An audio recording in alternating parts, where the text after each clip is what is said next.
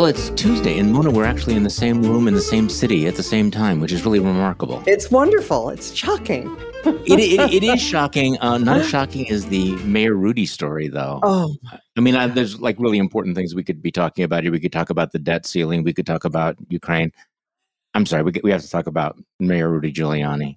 did something happen in like the space-time continuum somewhere around 2015 where everything just became insane and everybody became the worst versions of what you feared they could possibly be? Yes, but I'm wondering on a more practical level, whether there is such a thing as Viagra poisoning. I mean, the excessive use of Viagra, does it actually do something to your brain? Does it rewire you? I mean, kind of knew that Rudy was off the rails, but I mean, this is one of those things where you read it and you go, this is genuinely shocking stuff, but yeah. So Rudy, all Rudy. of those recordings that she had with his permission throughout the document, it keeps saying, and she was, he told her that she had his permission to record, and he said all of these incredibly incriminating things. He revealed confidences about law clients. I mean, well, I think they already took away his law license, so that's probably moot at this point. But now he's looking at a possible, again, I don't know if there would be criminal charges brought as a result of this. This is a civil case, but she's asking for $10 million. It is, I mean, the rapes, the forced oral sex, she had to be Not at his just beck locker room and call. talk. Yeah. Right. She had to be at his beck and call 24/7. During COVID, they improvised. Rudy was willing to be flexible so that when they did their Zoom meetings, Charlie, she had to undress in front of the camera. Okay, so I'm a Midwesterner, so I'm not privy to all the things that Washington insiders know, but I'm guessing that some of this was kind of an open secret. And the reason I'm bringing this up, and since this is just between us here, there was a profile of her a couple of years ago in one of the magazines. I can't remember which one. And I remember thinking at the time, why are they writing this? What is the point of, what are they sort of suggest? It was very delicately done. The editor had basically said no innuendo whatsoever, but it was, you read between the lines and you go, what is going on here with, this old goat mayor and this young attractive woman who goes everywhere with him? What is the point of the article? And so I'm guessing that people kind of knew, this is what's been going on. The other big winner here is apparently Borat was a documentary.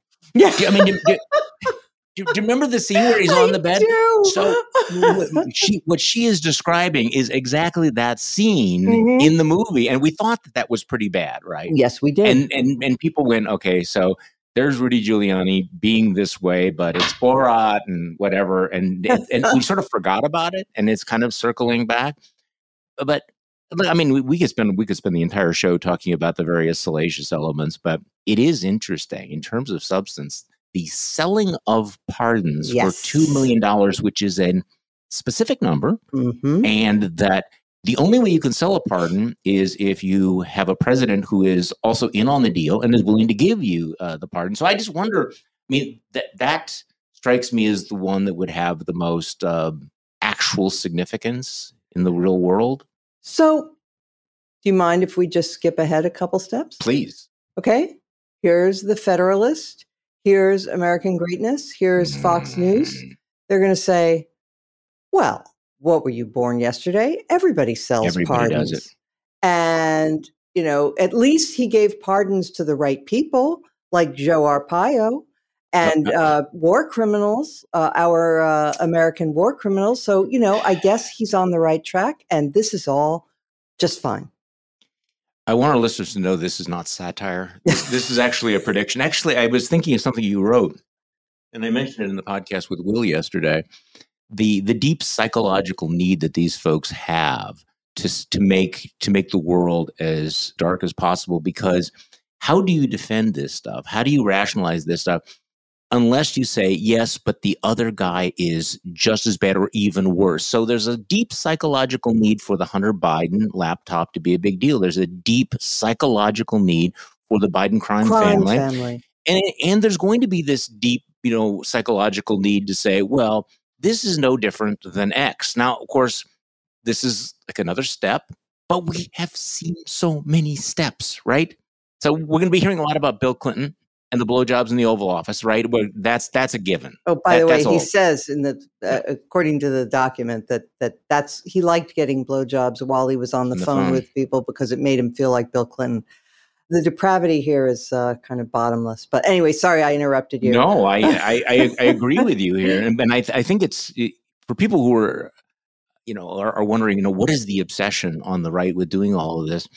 If you have to defend all of the things that Trump does and what he says and the way he treats women, that there is a point where that becomes difficult. That becomes a pretty heavy burden. So the release is to say, oh, but your guy, and the darker you can make it, the better. So I'm just waiting for what would I owe you with the first time? Is it going to be American Greatness or Federalist saying, so he sold pardons, get over it? Yeah, exactly. No, it is true that human beings have a difficult time believing that they're on the bad guy side. They have to believe. They don't want to. Most, except for a few really, really pathological people. Most people have a need to rationalize. Who was that? Robert Heinlein, the science fiction writer, who said, "Man is not a rational, but a rationalizing animal." And we do have a need to think that we're doing right in some dimension. And so here you have the most disgusting, lying, narcissistic, cruel, crude horror show of a human in Donald Trump that they have made their cult leader. And it does have to cause some rumbling in the tummy, some discomfort. And so, as you say, as I said in that earlier piece, that's why they desperately need to portray Biden as corrupt. It's a necessity. And the fact is, Comer released this report about the Biden crime family. Brilliant. And having built it up as, they're going to have the goods. They have subpoena power now. They looked through all the documents. Bombshells, Charlie. Yeah. And what did they find? They found, there was some trading on the name Biden when he was vice president. Shocking. That does happen. It's not right. Not good. No. It's not good. It does happen. But they found nothing tying it to the president. By the way, can I digress for a second? I have a bee in my bonnet. Okay. Here we go. The use of the term Mr. President toward Trump is completely wrong on so many levels. And, Caitlin Collins is a great gal, great, correspondent, whatever. She did a fine job at that, except for the continual of Mr. President. She kept addressing him as Mr. President, which is, okay, so first of all, according to protocol, right, which you can look up at the Department of State, like how do you address people? I did this the other day just for funsies. Your Majesty, Your Excellency. All that. No. So it turns out that there are certain titles that you do get to keep for life, like general. You get to be a general, you get to be an admiral, you get to keep that title even when you're retired. Ambassador? Is it? Ambassador, I think, becomes the honorable after they leave office. Okay. But president does not. And mayor, those, because it could be confusing. There's only one mayor at a time of a city. There's only one president of the United States at a time. It could be confusing to call somebody Mr. President. We only have one at a time. So it's not supposed to be allowed. There is a reason for it. But the other reason is that it grants him a level of dignity and respect that uniquely among former presidents, he has demonstrated he does not merit. By the way, Harry Truman, when he left the Oval Office, so when Eisenhower left the presidency, he just asked people to call him General Eisenhower. Okay? He didn't ask for the Mr. President thing. And Truman, when he left the White House, said, Mr. Truman. Call me Mr. Truman. There seems something like profoundly democratic about that. Exactly. That you become Mr. Truman again. Yeah. To listen to the rest of this episode of Just Between Us, become a Bulwark Plus member today.